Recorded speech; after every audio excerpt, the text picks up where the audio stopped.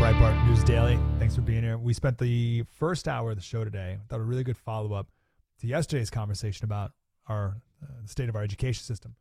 Today was the state of our work ethic. Had some incredible phone calls from people saying, no one shows up to work ever. I can't get anyone to work. I can't get anyone to show up. I can't get anyone who's not high. I can't get, people aren't stealing. It's unbelievable. The work ethic is abysmal. And we talked about that for an hour, and that was enlightening and depressing. But there was a solution to the end of it. You can listen to the whole podcast, the whole show on SiriusXM, become a subscriber. And that was the first hour. I want to play this, though. Yesterday on my TV show, we interviewed Dan Crenshaw about Ukraine. And he said some stuff here that was, the whole thing was interesting. I'll leave it at that. And the phone calls afterwards were enlightening as well. But here's our Dan Crenshaw interview about Ukraine.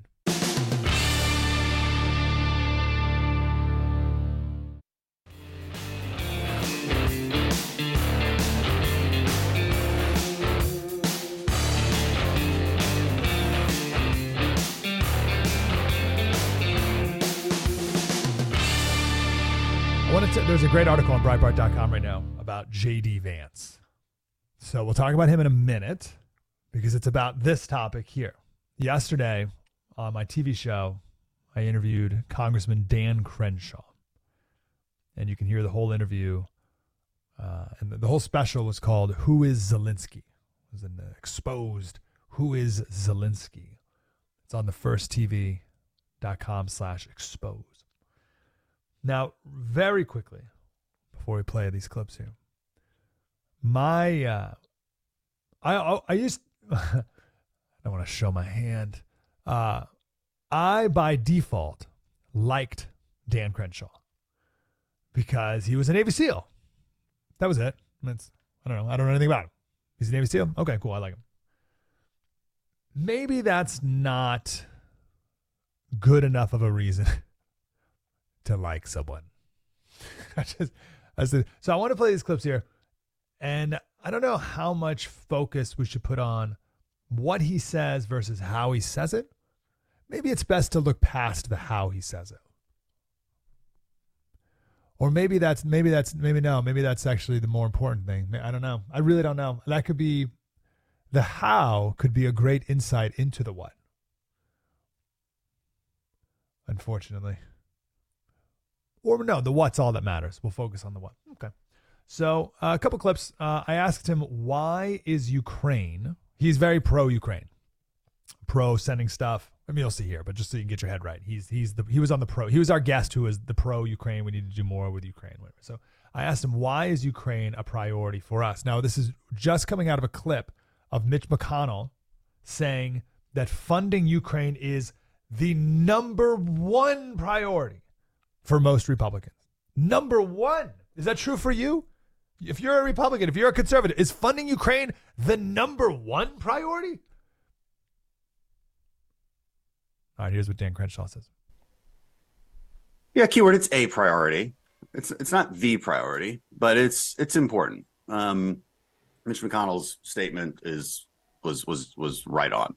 This is never about Ukraine. It's not about Zelensky. It's not about whether we like Zelensky. It's not about whether we like the Ukrainian government or even the people. It's whether we believe that we should live in a world where other countries are not invading other countries just because they like their stuff. You can go live in that world, and that's the pre-World War II world. That's the world humanity has lived in for thousands and thousands of years. And by the way, our situation wasn't so good. Right. Our way of life, our quality of life has increased dramatically since World War II, since America basically took the stage and said, everybody's going to stop and shut up and you're going to trade with each other. And if you have disputes, you can talk about it. That's it. That's what America did. That is the gift that America brought to the world, that and our Constitution and our sense of rights and a few other things as well. But if you revert back to a pre-World War II era, then you don't get any of the stuff that you have right now. Your way of life as you know it slowly starts to deteriorate and end. And Ukraine is not some nothing country, okay? They provide a large amount of pig iron ore, which we use for our steel. They produce a ton of neon. Neon is a key component of silicon chips, by the way. They are, but provide about 12% of the world's grain of food produce. Okay, not our food in the United States, but developing countries' food. And if you think those things aren't connected, you're crazy and naive and need an education in global politics and global economics. Because once developing countries start to fail, then we have to intervene further. Everything is connected. The world is very small. I think the people who don't believe anything I just said have a fundamental premise that is false, which is that the world's a very large place. They're still living in the 1600s, the 1700s, where it took 6 months to get from here across the country or to Europe or wherever it is. Everything was very far away and disconnected. That's not how the world is now. It hasn't been that way for a very, very long time, in fact. And so you do have to pay attention, and you do have to prohibit this devolution of the global order into one where bullies and thugs and dictators just fill power vacuums as fast as they can. The United States is well positioned to stop that. Now, we always do a cost-benefit analysis, but in this particular case, our cost-benefit analysis is rather simple. We lose no Americans. We provide a bunch of weapons and ammunition that is just collecting dust on our shelves. We don't really want it anymore. We'd rather actually buy new stuff and fill up our stocks, which is a lot of the money goes to. So we spend almost no money. We spend about 10% of our annual defense budget on this particular war, and we managed to defeat and degrade a major rivalry. Okay, so there's his thesis at the end. That's his main argument. So we benefit, America benefits because we get rid of our old bombs. Sure, they land on people and kill people, whatever. We get rid of our bombs. We buy new ones. No Americans die. It's only 10% of our defense budget. And we weaken Russia. That's his main thesis to why this is a good thing. There's a lot to break down there.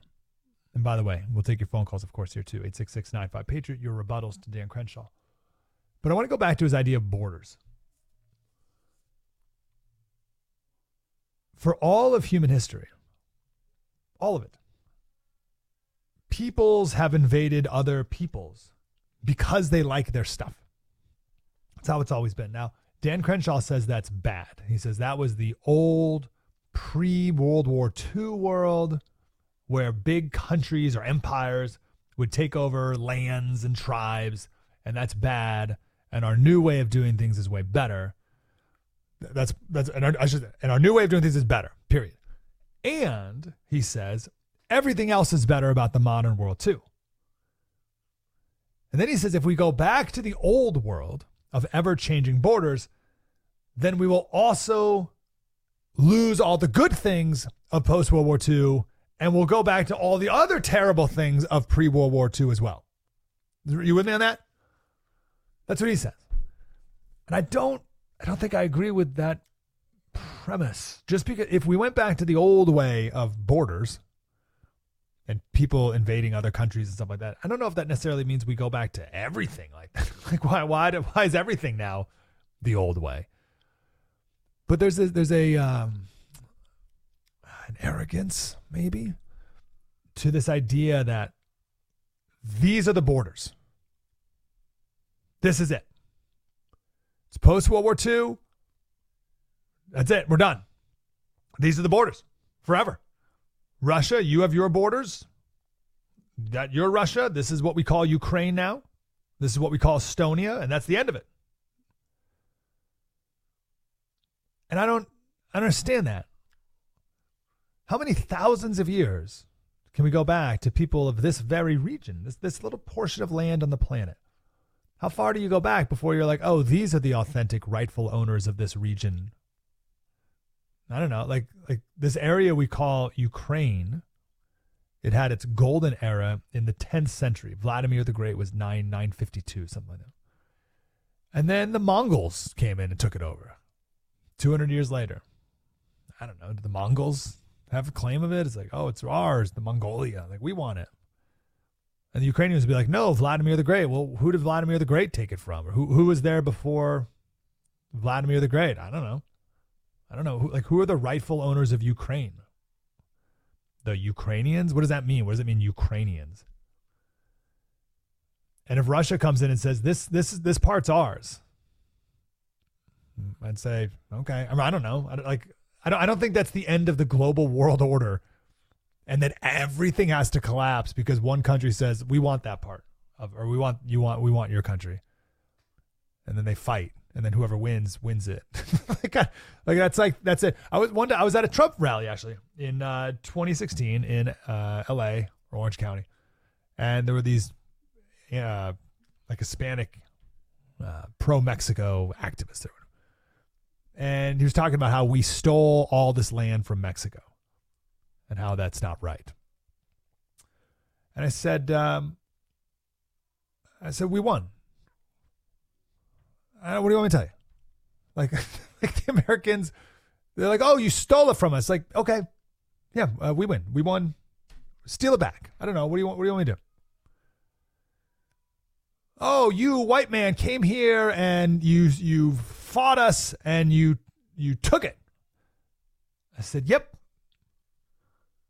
That's what we did. And what's your point? We won.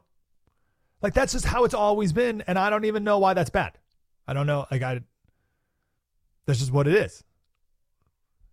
And I don't know the intricate histories of every European country and region going back thousands of years. But I cannot pretend to think that even if Russia took over all of them, that would be the end of the West or the end of the global. I don't want Russia to, because I don't like communism, right? But I don't know if that's, the whole thing's going to collapse.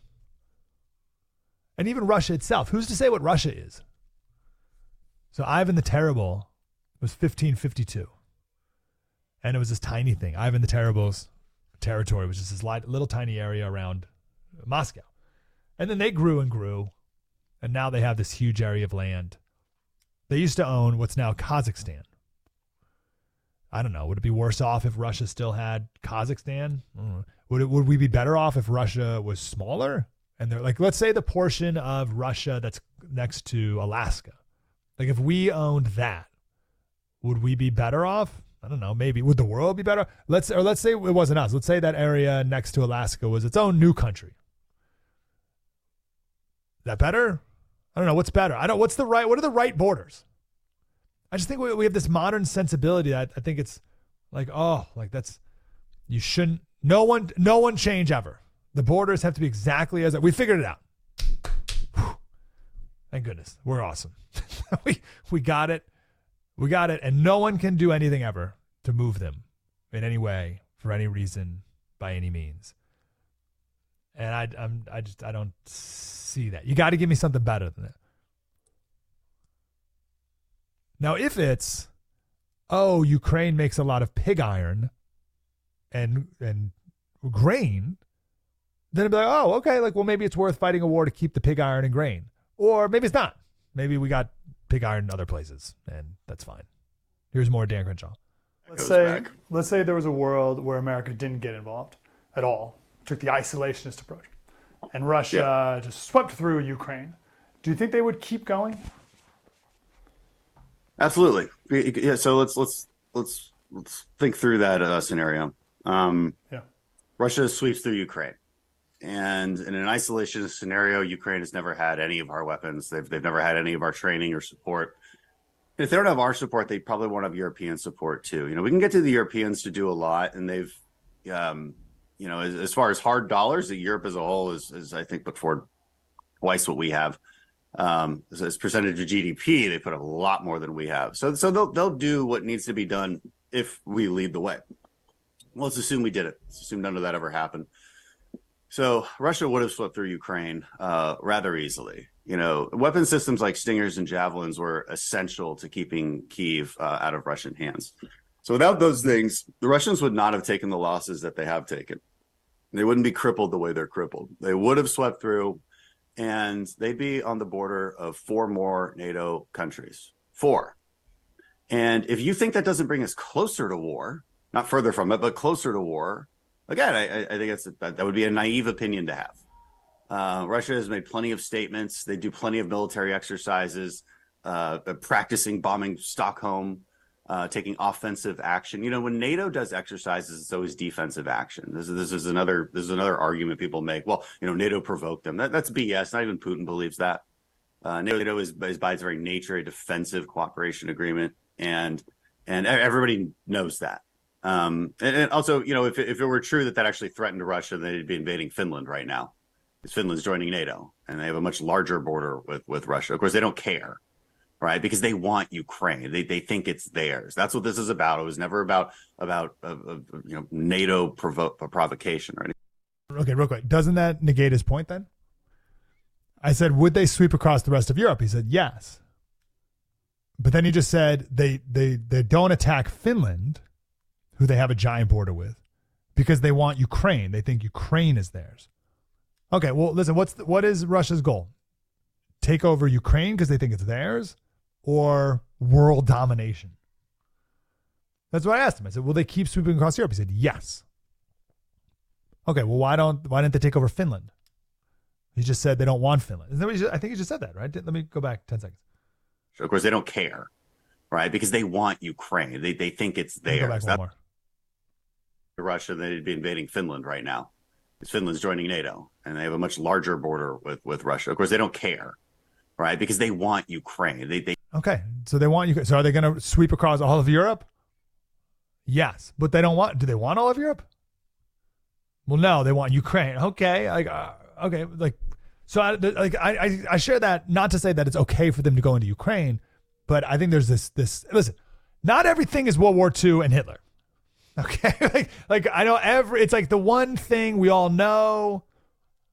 It's the one historical parallel that everyone can make about everything constantly all the time, and it's good to make historical parallels. I like making historical parallels, but not everything is Hitler, and not everything is World War II. Some things are Hitler and World War II, not everything. So I don't think. What do I know? I don't think Putin would invade Germany. I don't think they think Germany is theirs. They think Ukraine is theirs. Okay. I don't think they would sweep. Do you think they would sweep across Europe? I don't think so. Maybe they would. I don't think so. All right, 2 more clips. I told Dan Crenshaw, I said, I think people are frustrated because there's no light at the end of the tunnel. What is a win? What does winning look like? All we want strategically is that Russia thinks this was a mistake and that China thinks this was a mistake. That is an enormous strategic win. I get that it doesn't mean much to somebody who, just living their daily life here in the United States. I promise you that's a huge strategic win, because you do not want to live in a world of chaos. It is the American Navy, is the American military that prevents the world from devolving. Not too long ago, Iran tried to take over a few cargo vessels in the Straits of Hormuz. Well, didn't have any of my stuff on it, so what do I care, right? That's kind of your typical parochial reaction. Well, you should care, because if state actors start taking over cargo ships, well, guess what happens to cargo insurance and maritime insurance? It skyrockets, because it's now the norm, because America doesn't care anymore. It's now the norm that this kind of stuff just gets taken from the sea. And so everything that you order, everything that you buy from the global economy, which, by the way, is everything, just skyrocketed in price, and you can't afford anything. Your small business goes under. We start to feel those effects. That's just a small example of how everything is connected. And it's naive and deeply foolish to pretend that it isn't. And so, yeah, the time is now. Give them weapons that will give them a decisive advantage, so that we can move toward a position where Russians feel like they have no more to gain. That can happen sooner than later. We're suffering from an extreme vacuum of leadership. Okay, so that Navy example is, I don't think, proper. The point of the Navy, the point of any Navy, the purpose of Navy is to protect global shipping. The founding purpose of a Navy is to protect ships for global trade. That's always been the point. Ancient Rome, the purpose of the Navy in ancient Rome was to ensure that grain imports could make their way across the Mediterranean Sea. That's it. That's the point of a Navy. So yes, of course, the Navy would take action against Iran or any other country taking over ships. That is their purpose. That is why they were created. That's one thing. The point of the army is not to defend the territorial integrity of Ukraine. Now, if you want to say it's good, and we should, okay, but that's not their point. And you can't look at what the Navy did over here, therefore the Army should do over here. Those are different things. He was in the Navy, I don't know. So last clip, I asked him why when Trump talks about Ukraine, he always talks peace. Anytime a reporter asks him about Ukraine, he says, I just want peace. I want peace. We're going to bring everyone together. We're going to create peace. I'm going to make peace. We need peace. I don't ever hear Dan talk about peace. I don't hear any Republicans talk about peace, honestly. So I asked him about that right here. Because I'm not naive. I'm not a fool. So a fool might say, I'm for peace. Well, that's nice. I mean, go write a fiction novel about your peace. We're not the ones who choose peace or no peace. The Russians are. So you have to put them in a position where they have to choose peace. And you do that through strength. And so that's why you don't hear it, because I'm not stupid. And I'm so tired of this, right? Like, I hear people try to take this like silly third option. Well, I'm for peace. I just think people should stop fighting. We're fueling a war. Well, you know what? Go hang out with your late 60s liberal professors, Vietnam protesters, and talk about foreign policy with them, because that's exactly what you sound like. You sound naive, and you sound like you don't want any solutions, and you want to backtrack America out of global leadership and basically go the way of Europe. If you want to go the way of Europe, if you want to be like Europe, where you're completely dependent on others, where you have no leadership in the world, where you have no say in what goes on, then by all means, we should go down this isolationist path.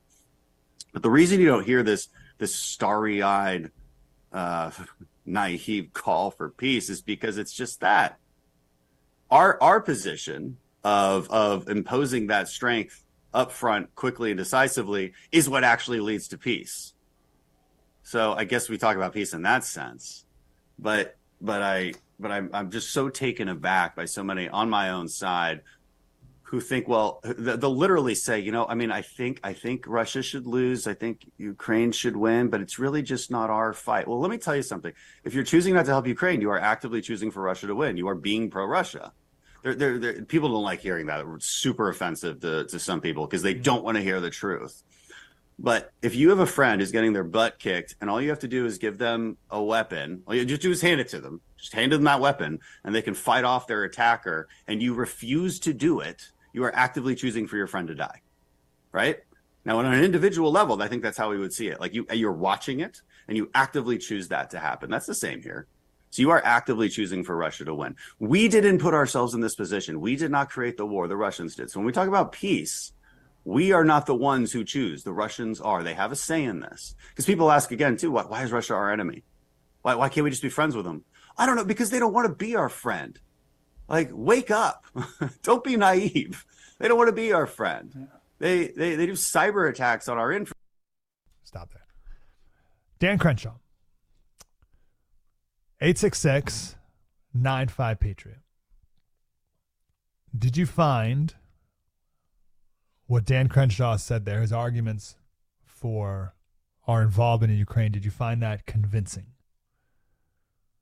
866-95-PATRIOT. I gave him 25 minutes to make the case.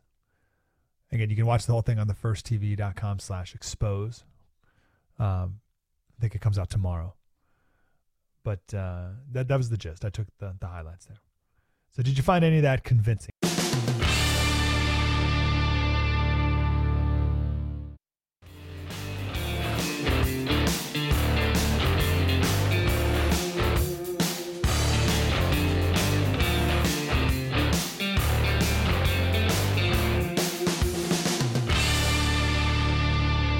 Welcome back to Breitbart News Daily. We talked to Matt Boyle about the debate tonight. Matt, how you doing, sir? Doing well, Mike. How are you, sir? Really good. On a scale of 1 to 10, 10 being you already have the buffalo wings and the dip made ready for tonight. You cannot wait for tonight's debate. That's a 10. Where are you on your excitement scale? Look, I think it's important to continue to have these conversations and to continue to have discussions among the field and to track what's going on.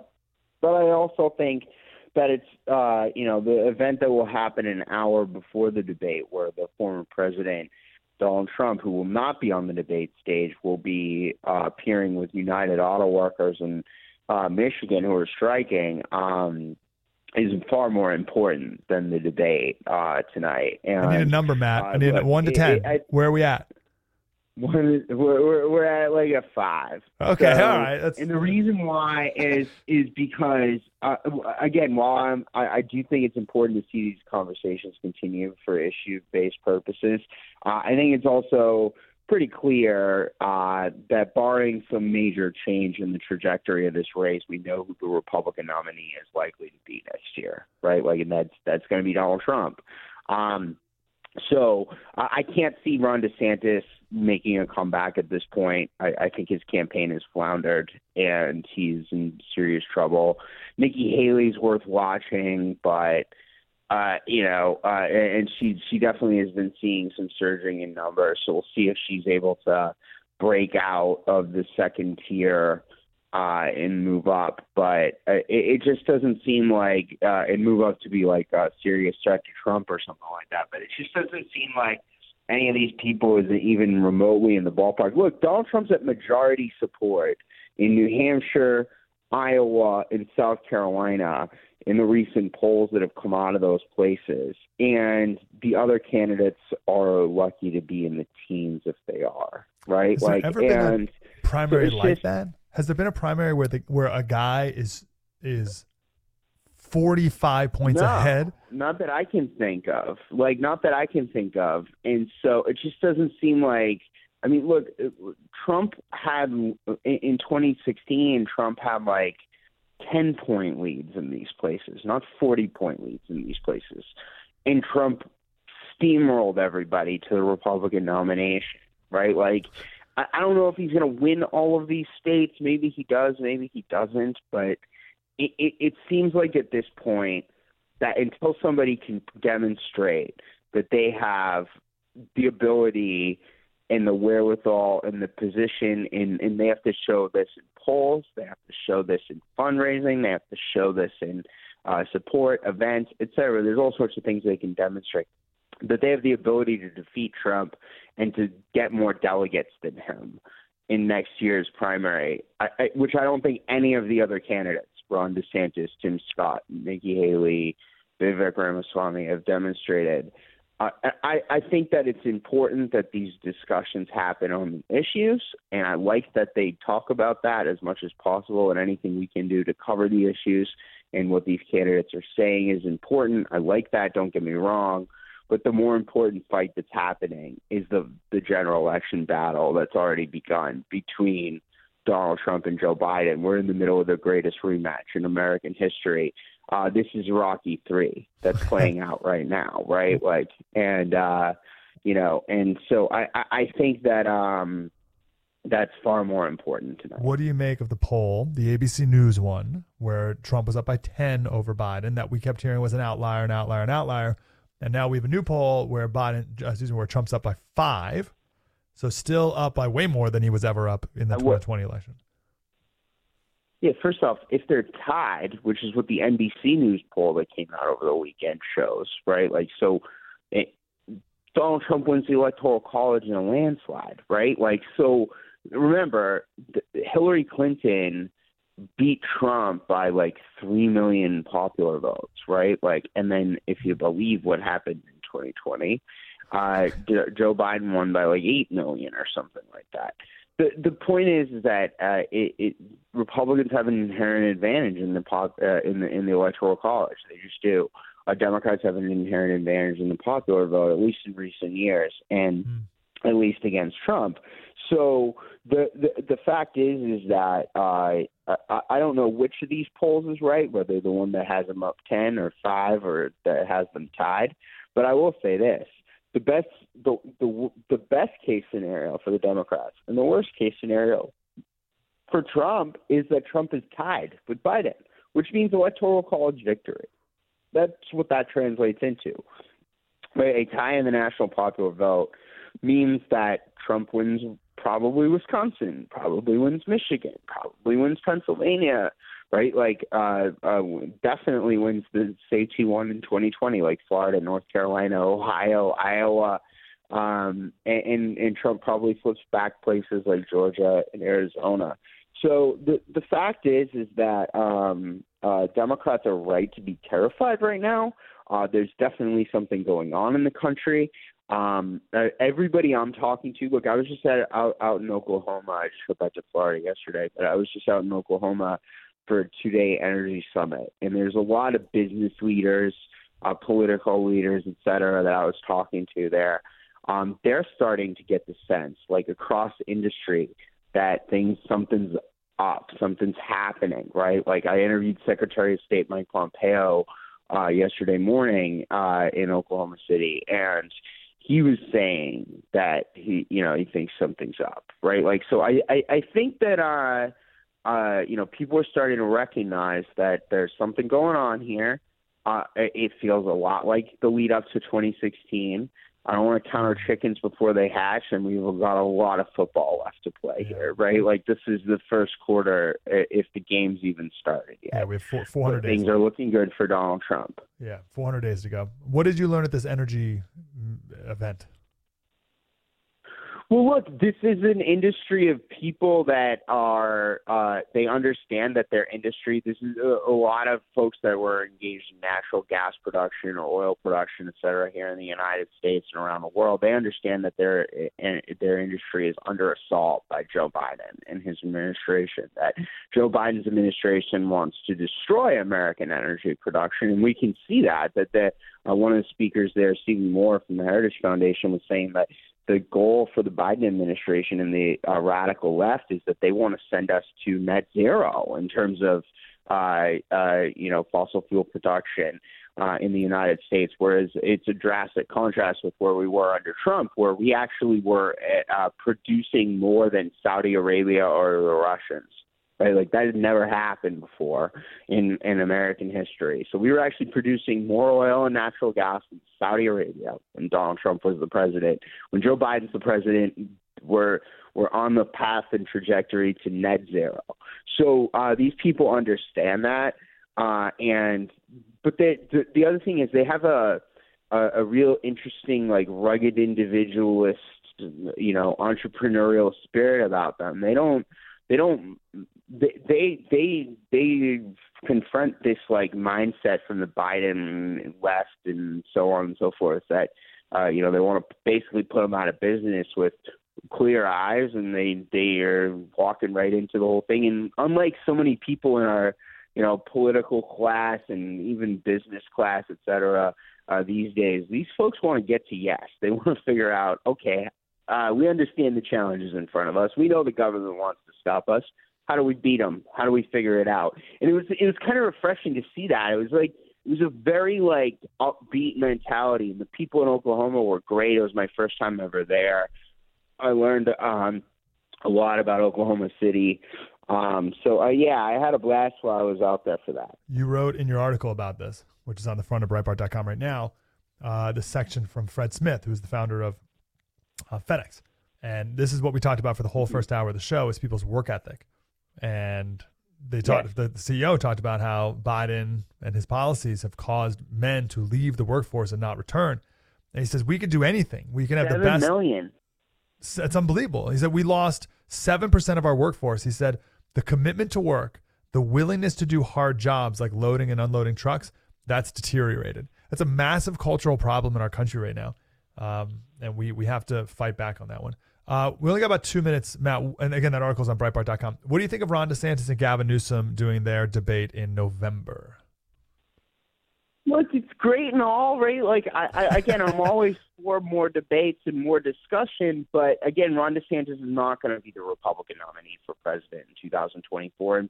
And given the damage that he's done to his political reputation with this campaign, I don't know if he'll ever be the Republican nominee for president. What about from Newsom's perspective? I do think it's important to show the difference in contrast. I think he's been a great governor of Florida.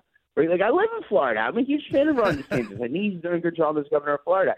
So I think that seeing the difference in the way that the two governors have run their states is fantastic, but I don't think it's going to help him save his presidential. What about from Gavin's perspective? I'm still of the school of thought that he is positioning himself to be the guy that when Joe Biden drops out, he's, I could do it. He's boom, right there, ready to go. I don't think that the Democrats are in a position where they can.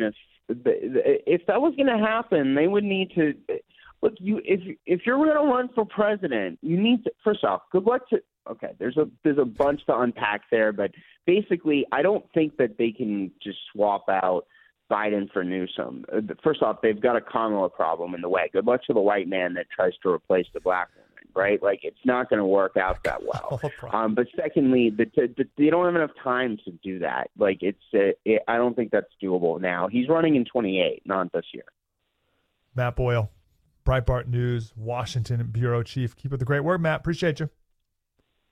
Yep, thanks, sir. Have a wonderful day. So I still think Gavin. I think Gavin is the guy. I think it'll be after the primaries. So. They'll have already done it all, and they're like, oh, we don't have time to do another primary, so what do we do? And then they're like, oh, well, we're a private club. We can do whatever we want. We have super delegates. Let's just have this guy do it. I still think that's the play, but who knows?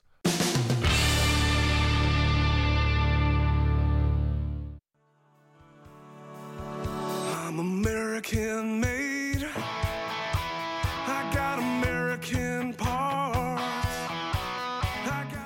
Thanks for listening to Breitbart News Daily. We got the debate tonight. We will watch it, so you don't have to.